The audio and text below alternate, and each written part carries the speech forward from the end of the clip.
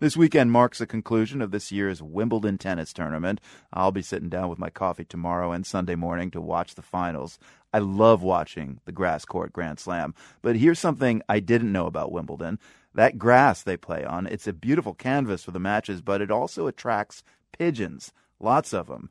Well, 14 years ago, a family of bird enthusiasts had a novel idea: fight feather with feather. Ever since then, Donna Davis and her daughter Imogen have been deploying trained birds of prey to scare off the pigeons. Falconer Imogen Davis joins us from a sunny and very hot Wimbledon today and is watching one of the matches, so we won't take up too much of your time, Imogen. Just tell us, first of all, how you do this.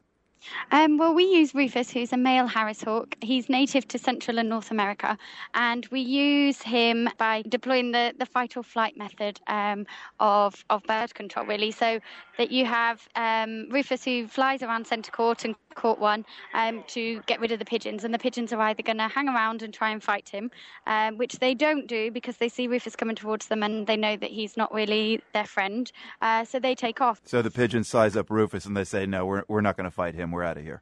Yeah, absolutely. That's exactly how it works. They don't hang around for very long, and Rufus is very good. He's 17 weeks old, and we got him at 17 weeks old, and he's now 5.5, and he's been at Wimbledon ever since. So it's like his playground. He knows exactly what he's doing. He often goes off to somebody's back garden or to the golf club for a little dip in the pond to cool down when it's nice and hot like this, and then he comes back and shoos any pigeons that may be around.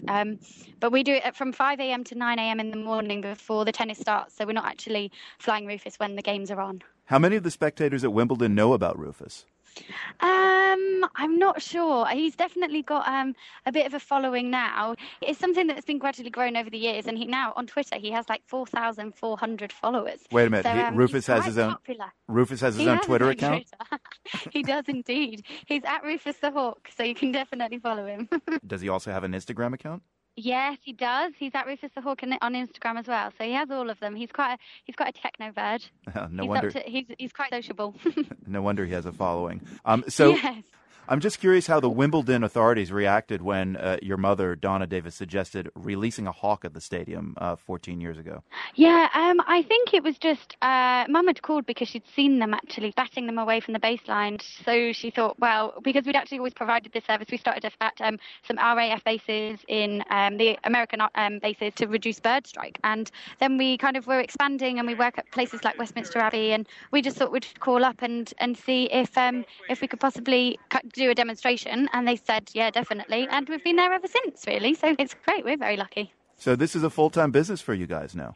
Yes, absolutely, yeah, full-time family business, so it's nice to stay busy. He hasn't gotten a swollen head, though, from all this attention, has he? No, not at all. He's quite grounded. Well, I don't know if you can say that about a bird, though. I don't know what the bird equivalent to grounded is, but no, we keep him down to earth for the rest of the year. I think just Wimbledon might get a bit carried away with himself. Well, Falconer Imogen Davis, thanks so much for telling us about what you do at Wimbledon and about your hawk, Rufus. Appreciate it. Brilliant. Thank you so much for having me. And if you'd like to check out a slideshow of Rufus and Imogen, visit us at theworld.org. Andy Murray makes a special appearance, too, by the way. This is PRI.